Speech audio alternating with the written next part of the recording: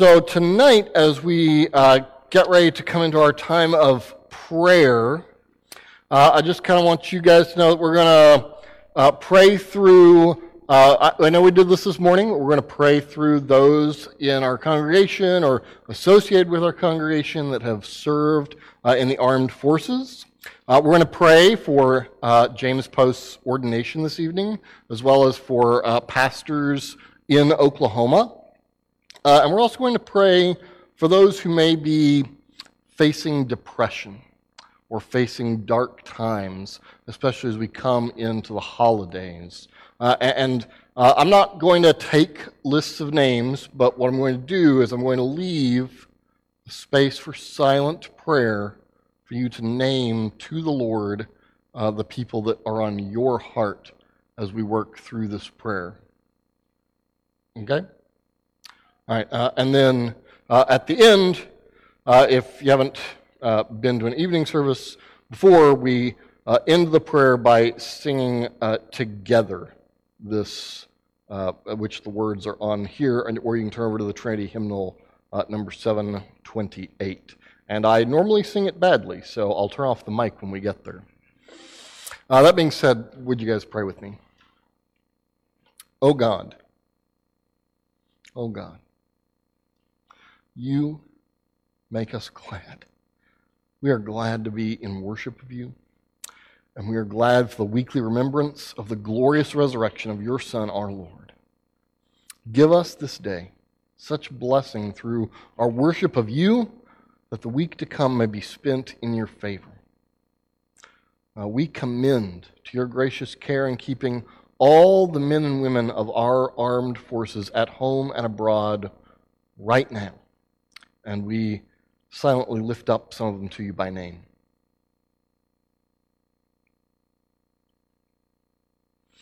Defend them day by day with your heavenly grace. Strengthen them in their trials and temptations, and give them courage to face the perils that beset them. And grant them a sense of your abiding presence wherever they may be. We also thank you with grateful hearts for the men and women of our country who in the day of decision ventured much for the liberties we now enjoy. Grant that we may not rest until all the people of this land share the benefits of true freedom and gladly accept its disciplines. And we lift up to you, just in thankfulness, some of those people to you now. Thank you for these servants, Lord. For tonight, for James Post's ordination, we ask you, most merciful Father, to send down upon your servant your heavenly blessing. Endue him with your Holy Spirit, that in preaching your word he may not only be earnest to reprove, beseech, and rebuke with all love and godly doctrine, but may also present a wholesome example in word and conduct, in love and faith, in chastity and purity, that having faithfully run his course, at the last day he may receive the crown of righteousness laid up by the Lord Jesus. Lord, we ask that many students at OU may put their faith in you for the first time. That many people that have been in churches their whole life, maybe faithful churches, maybe not, would understand your gospel fully for the first time. And we ask that through the ministry of James, students would be shepherded to know Jesus, to walk with you, O Lord. Help him to reach students for Christ and equip them to serve your church. And speaking of universities, Lord, it's by your gift alone that anyone comes to wisdom and true understanding. So look with favor, we pray, on all of our universities, colleges, and schools, especially the University of Oklahoma, the University of Central Oklahoma, Oklahoma State University, and all the other colleges in our state and our presbytery, including the University of Arkansas. Be at work so that knowledge may be increased among us, among those students, and wholesome learning flourish and abound. Give students a special discernment where there might be error, and bless those who teach and those who learn, and grant that in humility of heart, through your work on those campuses, students may ever look to you, the fountain of all wisdom. We lift up to you some of our college students silently now.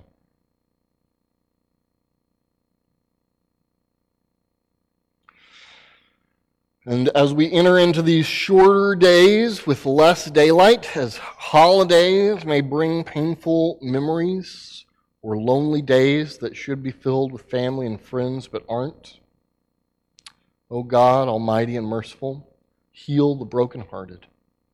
Turn the sadness of the sorrowful to joy. Let your fatherly goodness be upon all whom you have made. Remember and pity all those who are destitute, homeless, elderly, infirm, or forgotten. Bless the multitude of your poor. Lift up those who are cast down, and mightily befriend innocent sufferers, and sanctify to them the endurance of their wrongs.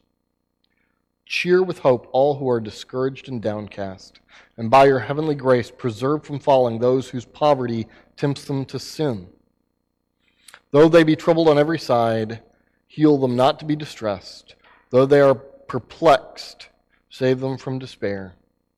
And where people are considering self-harm or simply overcome with loneliness, heal families and comfort the lonely and depressed. We lift up some of these to you silently now.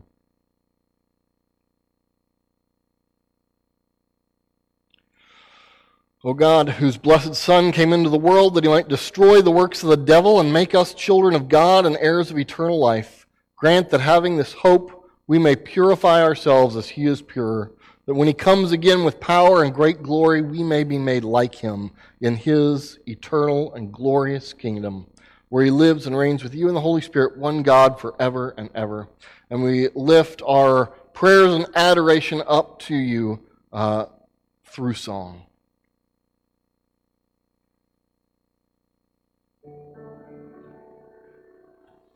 Hear our prayer, O Lord.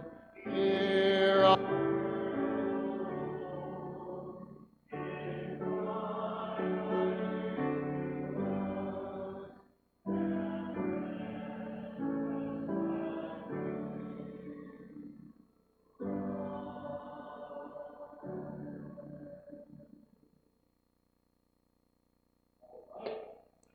If you guys want to open up your Bibles to Philippians 3, which is on page 981 of those blue pew Bibles, we're going to keep right on trucking through our series in Philippians, Hold the Line.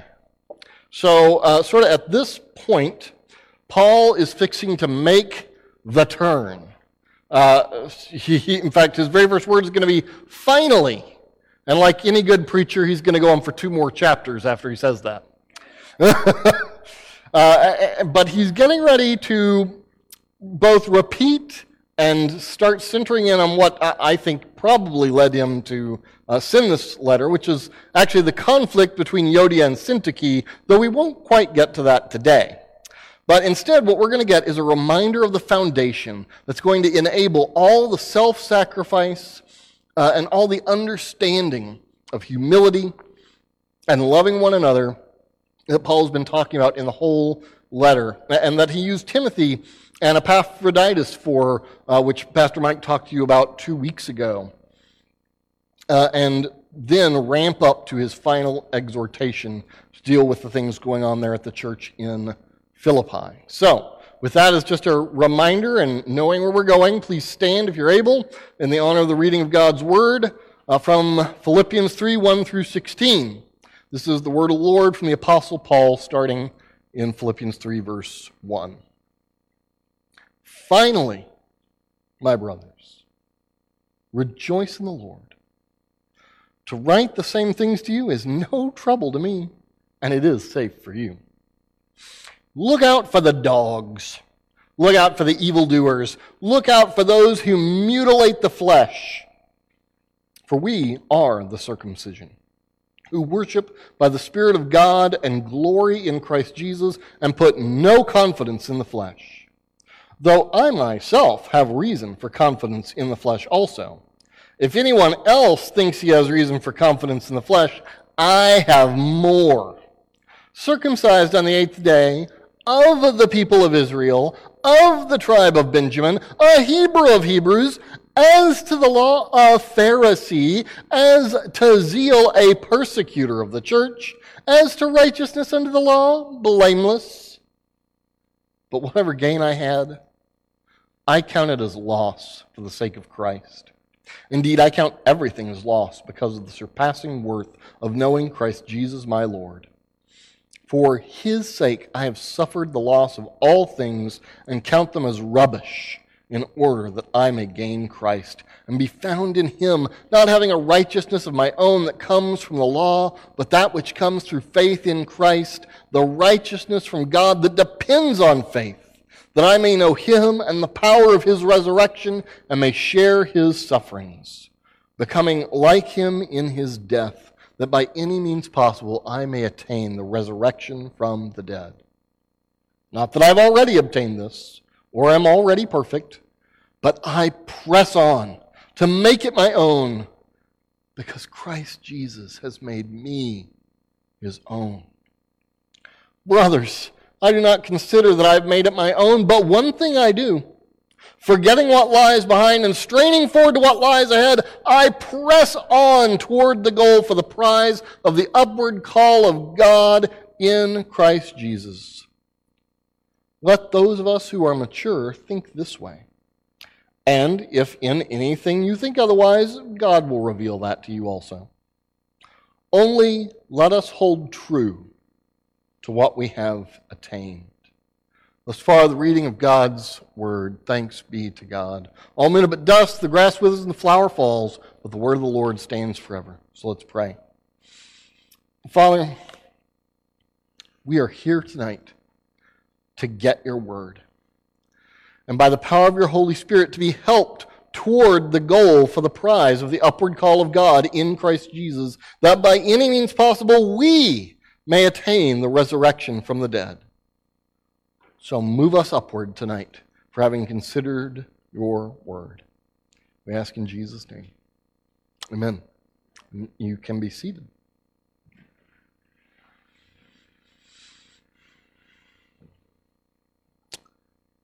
So, some of you have had job interviews in your lives, and some of you have not, at least not yet.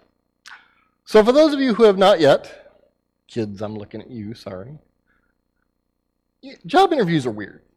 And let me tell you why. Because whether you're trying to get a job at McDonald's or you're trying to get a job at NASA, you want to go in and we're taught our whole lives not to brag, not to toot our own horn, but then you get in this job interview setting and you want to be likable and you want to be humble and a team player and you want to be awesome and you want them to know you're awesome. And that is a hard balance to strike as you go over your resume. And here's the thing about our resumes, grown-ups, maybe you can relate with this. If we have a good resume, it kind of makes us feel awesome. And if you don't have a good resume, you can wonder if you're worth anything to our society. But either way, our resumes function as a form of justification, a form of making us feel valid. Whether this is in school or looking for a job, when you have your resume, it is how you determine whether or not you're worth anything. And Paul says we need to stop looking at our resumes to determine our worth. And he's trying to shift our sights somewhere else here, because shifting our sights to somewhere else to find our worth is going to be the first step to dealing with whatever's going on with Euodia and Syntyche and all the problems going on here at the church in Philippi. This text strips away all that normally centers us, if we're not centered in Christ. It strips away all that often gives us purpose, if our purpose is not to glorify God and enjoy Him forever. And this text strips away all that makes us feel like somebody. And it adjusts us and it requires faith in the reality of the gospel to then give us something far better, to justify ourselves. Something far more sure. Something that won't have failure, but only success. And that is the good news that Jesus is who he says he is and has done what the Bible says he has done. So this text strips away our worldly boasts, but it also strips away our religious boasts. And in either case, aims us towards Jesus, which is going to lead us to interact with the world in completely different ways. So, the whole point of this passage, if you're going to strip it down to 4 words: boast in Christ Jesus. Boast in Christ Jesus. And I'm taking that out of verse 3, where it says, we are the circumcision. We are the rightful people of God who worship by the Spirit of God and glory in Christ Jesus and put no confidence in the flesh. Now, this is not how we normally talk. So this word glory would probably make more sense if it said, and brag in Christ Jesus. Now, I'm looking around. I know everyone in this room tonight, so I realize there's no skeptics here for me to talk to. But when I was at the ARC, anytime, that's that drug and alcohol rehab I used to run, anytime I would say something like that, I would get this, bragging and pride as a sin preacher. I'm a drug addict and I know more than you. And yes, if that sounds a little bit condescending, it got old, okay? So I would often have to say, listen, that is a very elementary reading with a very narrow definition of pride. Certainly, pride is a kind of sin. That is, a certain pride is a kind of sin. And pride relative to boasting in Christ, if you are boasting in something more than Jesus, is certainly a sin, because then you're finding your identity there. But there is a proper pride that is fine and not problematic, though all pride can be problematic. Why do I tell you that? Because my kids are here. I'm thinking, guys, it's okay to be proud of the things you accomplish. It's okay to get good grades and be happy about that. And it's okay to say, you know what, I succeeded in my career. That is fine, as long as you don't find your central identity there. Bragging and boasting in contexts can be fine, but it can also be the symptom of a proud heart. Now, what ought we to be centered in boasting in? What ought people know defines us? Well, that is exactly what we read about from Jeremiah 9. Thus says Yahweh, let not the wise man boast in his wisdom, let not the mighty man boast in his might, let not the rich man boast in his riches, but rather boast in Yahweh.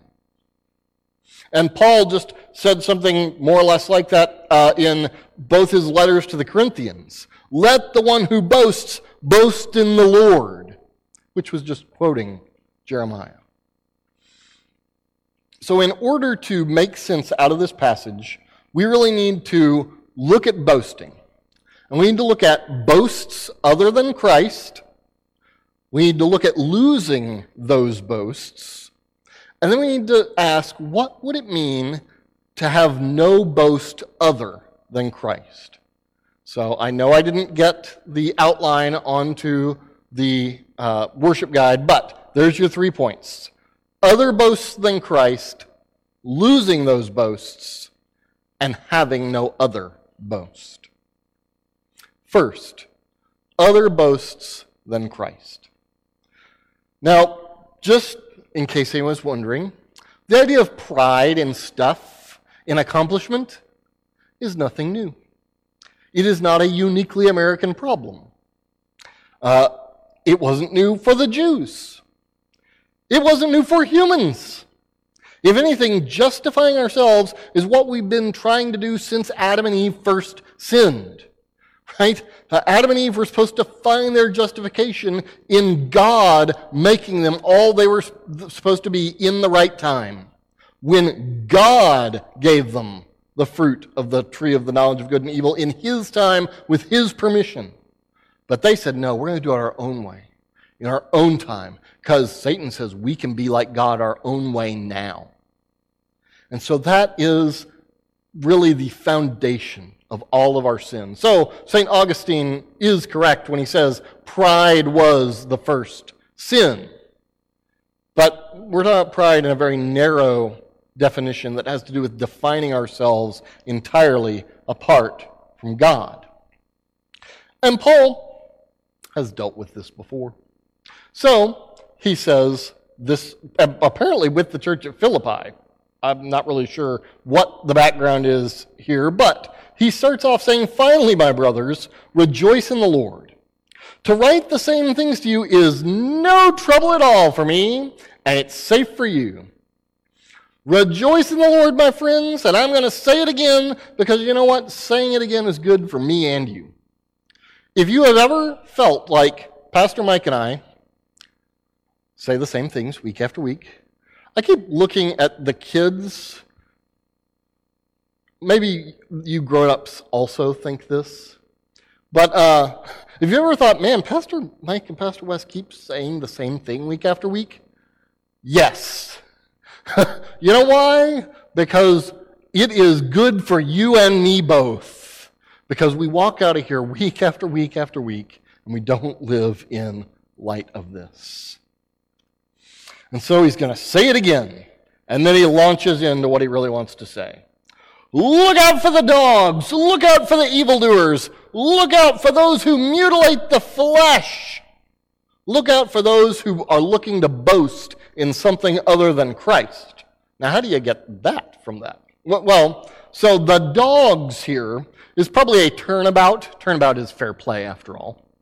Often Jews, especially well-to-do, proper law-keeping Jews, would talk about the Gentiles as those dogs. And in a turn of irony here, Paul is calling those law-keeping Jews the dogs. So he's turning it around on them.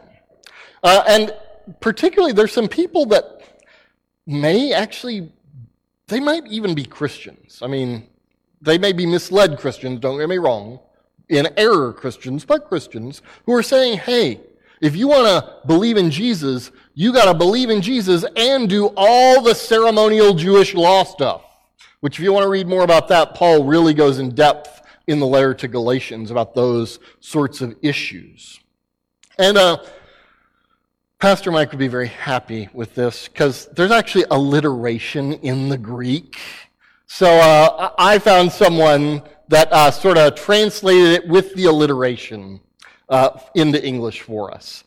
Beware the curs, beware the criminals, and beware the cutters. Amen. You're welcome. So beware these people that are looking to find themselves and draw you into finding your worth elsewhere. And then Paul continues on in verse 3, for we Christians, we in Philippi, we who aren't doing that stuff are the real circumcision. Which is, he's saying that all you Gentiles, remember, Philippi is a Roman colony.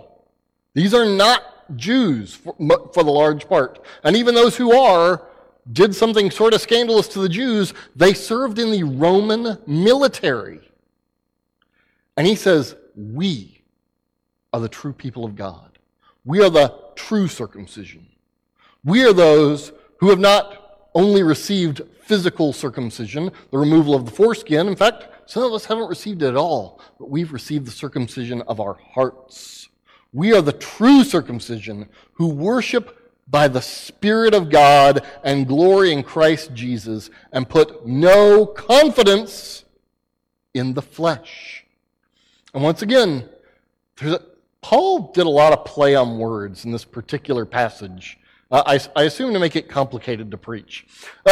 So there is a play on words here in that when he starts talking about the flesh, he was talking about circumcision. So when he says flesh, you immediately think, well, the foreskin is what he's talking about. But actually, he's using flesh in a very particular definition, which becomes clearer as we get into verses 4 and 5. But he's actually saying flesh as in human deeds, human ways that make us feel good about ourselves, and human ways that we are tempted to think make us okay with God. And so Paul is jumping from flesh, speaking of actual flesh, to flesh as human credentials. And so you got to follow all that as you work through this. Because God condemned the Israelites for being uncircumcised in their hearts, even though they were physically circumcised. And that's why in Jeremiah 9 it says, "Behold, the days are coming, declares Yahweh, when I will punish those who are circumcised merely in the flesh." But rather, because all these nations are uncircumcised, and all the house of Israel are uncircumcised in heart. Paul is making a distinction and a division here between those who are now justified by Christ and those who want to justify themselves in any other way. And just to make his point one step further, because he needs to drive this home, he says in verse 4, "Though you know what? If anyone thinks they got a reason to brag and boast, I've got more reason than anyone to have confidence in the flesh. If anyone thinks he has reason for confidence in the flesh, I got more. Because if anyone thinks he's in good with God because of what he's accomplished, it would be me. Circumcised on the 8th day, of the people of Israel, of the tribe of Benjamin, a Hebrew of Hebrews, as to the law, a Pharisee, as to zeal, a persecutor of the church, and as to righteousness under the law, blameless." So we have to ask this question. And it's sort of an abstract question, but the temptation is obviously there for us because Paul is trying to get at the heart of it in this passage. Where are we confident? What is our way of feeling like we're on God's good side? What is our thing that actually makes us feel like we're comfortable, God ought to like us, and it all ought to be okay because I did that? Now you got to do some heart searching for that. I could throw out examples, but they're all dangerous because I can step on your toes by doing that. So I just want to say, whatever your way of being confident outside of Jesus is, whatever that is, it's a ticking time bomb. And it will not last. And what are you going to do when your confidence outside of Christ fails you? We need to lose our boasts other than Christ. That's why Paul continues on in verse 8. "Indeed, I count everything as loss because of the surpassing, verse 8. "Indeed, I count everything as loss because of the surpassing worth of knowing Christ Jesus my Lord. For his sake I have suffered the loss of all things and count them as rubbish, in order that I may gain Christ and be found in him." And because of our particular audience and sensibilities, I'm not going to fully explain this text, but let's just say that word rubbish, Abigail loves the word rubbish, is a very rude word for poop,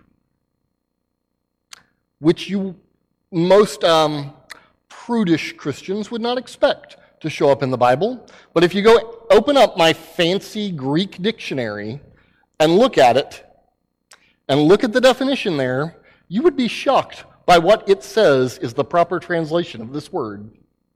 It's something we don't normally say in church. So Paul's trying to make a point here, and he's willing to use some very strong language to get it across, okay? Because he is saying that I want to offend your sensibilities so that you understand how bad all of our ways of making ourselves okay really are, and how much we really need Jesus.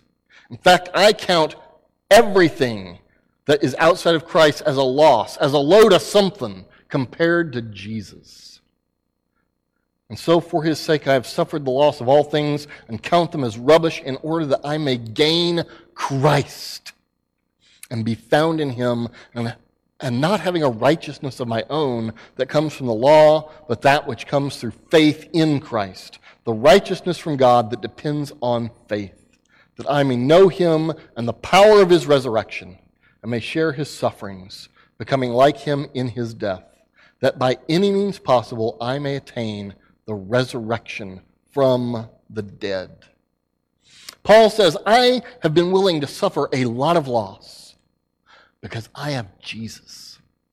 And I am willing to suffer a lot of relational turmoil with people because I have Jesus. And it is worth it to love you because Jesus has loved me. I will sacrifice to make sure people know Jesus because of the grace I've received by faith. And so I want to make sure everyone knows how to put out the effort to gain Jesus. That is, to gain the one I already have and the resurrection of the dead, which is already promised to me. And once again, we're back at this is this heart issue. But Paul thinks it's worth going through beatings and rejections and shipwrecks and suffering and prison in order to get people to know about Jesus.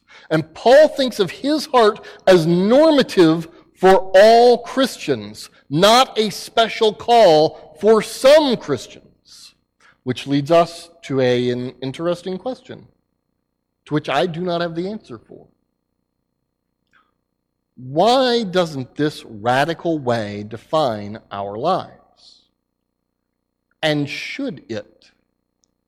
Now, I'm going to do a little theology outside of this passage on you, okay? Let's step back. What I am not saying here is that all people are called to be apostles, okay? Some people are called to this sort of thing. We as a church support people who go into crazy places in order to make the gospel known. I'm not saying we're all called to be apostles. In fact, the bigger picture of the Bible is that grace restores nature, and that we are saved to live the lives that we were always meant to live, the way we should have lived them. Grace is meant to give us full human life and flourishing, not call all of us to something altogether different. But nonetheless, in this broken world, every community has the necessity of self-sacrifice for the sake of the community. So I do think there is a legitimate asking, am I called to something, for lack of a better word, radical? Because that's sort of a buzzword in our circles right now. I do think it's a legit question, okay? But if you're not called to something radical, what self-sacrifices are you nonetheless called to make for the sake of this community? What self-sacrifice is required of you to love Heritage Presbyterian Church and the Christians of Oklahoma City? What sacrifices ought you to be making? And if we're not making any, are we healthy? You think about that. But what would enable someone to want to make sacrifice like this? Not just do it, but actually want to do it. Be like, I'm eager and ready to make sacrifice. What enables that? Understanding what Jesus has already sacrificed for you and how gracious your status with God really is. And that is what Paul is going on about. As he says, I want to be found in Jesus, not having a righteousness of my own that comes from the law, but that which comes through faith in Christ, the righteousness from God that depends on faith, that I may know him and the power of his resurrection, and may share his sufferings, becoming like him in his death, that by any means possible I may attain the resurrection from the dead. Now, don't mishear this. He's not saying he's worried that he's going to get kicked out. He's not saying he's not entirely sure Jesus is going to resurrect him at the end of the last day. That's not what he's saying here. But he is saying that there is a real effort, he's going to go on to say, a straining and pressing towards the resurrection that we are called to, that is necessary when we are living the Christian life. Because as he told the Galatians, we know that a person is not justified, not made right with God by works of the law, but through faith in Jesus Christ. And so we also have believed in Christ Jesus in order to be justified by faith in Christ and not by works of the law, because by works of the law no one will be justified. It is definitely not by doing stuff that you get the resurrection. So what's going on here? Well, I'm going to skip a few things about faith and faithfulness, because there's sort of this, is this about faith in Christ or Christ's faithfulness to us? Spoiler alert for the longer version of the sermon, the answer is yes. But it is just worth asking from time to time, do we think that God loves us because of all that we do for him? Sunday school, ministering to the poor, serving in the office of the church, serving the women's ministry? Or do we know that God loves us regardless of what we do? Because of what he has done for us on the cross in Jesus Christ.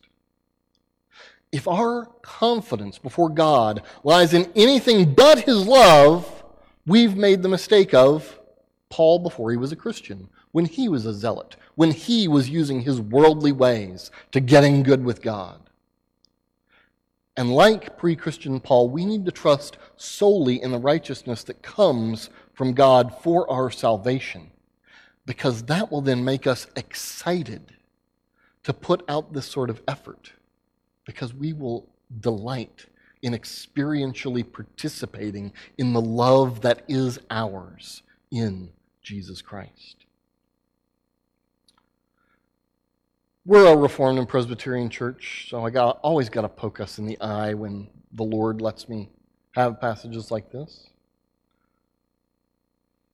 Do you think of yourself as extra special to God with an extra special marker because you're Reformed? Now, I already said earlier, there is a proper pride and an improper pride. When people ask me, are you Reformed? I say, yeah, of course I am. In fact, the other day I was saying, Calvinist theology is just biblical theology, and so I went, some people would disagree with that. I was like, yeah, okay. Right, so I'm not like telling you to go out and deny that you're Reformed, but because we are sinners, we tend to err towards the improper version of pride. And this is the besetting sin of the PCA, is thinking God must like us more because we're Reformed. And I think we will be far more zealous to reach people for Christ when we know that God loves us because God loves us and not because we're Reformed. I think the message, the good news we have, will be far more beautiful to our neighborhoods when it is Jesus Christ and his love that led him to the cross for us and his resurrection instead of Calvinism. I think Jesus is far more beautiful than theology. I did not say theology does not matter. I did not say that. I said Jesus is far more beautiful than theology. And theology should only be a tool of helping us see how beautiful Jesus is. Because in relation to Jesus, our theology and all of our good works that would give us credit are nothing but debt. Therefore, we should have no reason to boast but Christ. This means I'm on my third point because I'm running out of time. So, no reason to boast but Christ. Because Jesus does give us something truly worth bragging about, and something that God is pleased with. An alien righteousness. A rightness with him that is outside of us, that is given to us, laid on us, put on us. and that we do well to constantly dwell upon. That's why Paul said in a different letter to the Colossians, "If then you have been raised with Christ, seek the things that are above, where Christ is, seated at the right hand of God. Set your minds on things that are above, not on things that are on earth, for you have died, and your life is hidden with Christ in God. And when Christ, who is your life, appears, then you also will appear with him in glory." So Paul said here in verse 12, it's not that I've already obtained all this stuff. It's not that I'm already totally holy. It's not that I've already got self-sacrifice all figured out. It's not that I'm already living the Christian life perfectly. It's not that I'm not bugged by inconvenience. I have not already obtained this, nor am I already perfect. But I press on to make knowing Christ experientially, intimately, by growing in holiness, my own. Because Christ Jesus has made me his own. Brothers, I do not consider that I have made it my own, but one thing I do, forgetting what lies behind and straining forward to what lies ahead, I press on toward the goal of the prize of the upward call of God in Christ Jesus. I'm not there yet. I've messed up plenty. But you know what? I forget all and look forward to Jesus. And by the way, if you want, I actually think this might be the most important application of this entire sermon. Woo! You're paying attention now. This may be the most important application of this entire sermon. So remember this if you forget everything else. You are not perfect. And I mess stuff up all the time. And the only thing that can really comfort us and keep us going when we realize just how messed up we really are is knowing that Jesus has already made us his own. If you have to get it right, if you are a perfectionist, you will constantly worry if God loves you, and some people go through that cycle of perfectionism over and over again, and they eventually give out. And all they need to do is look at Jesus and be confident that no matter how much they mess it up, they belong to him because he bought them on the cross. And he was raised for their justification. So if you are struggling with not getting it right, if you keep misbehaving and having problems, but you love Jesus and you want to do better, if you still can't get things to go, if you thought you'd be better than this by now, if you are dependent on how well you're doing to motivate you to keep going, you're eventually going to give up. But if you know that Jesus is just so happy with you and happy that you're trying, that is what will keep you going.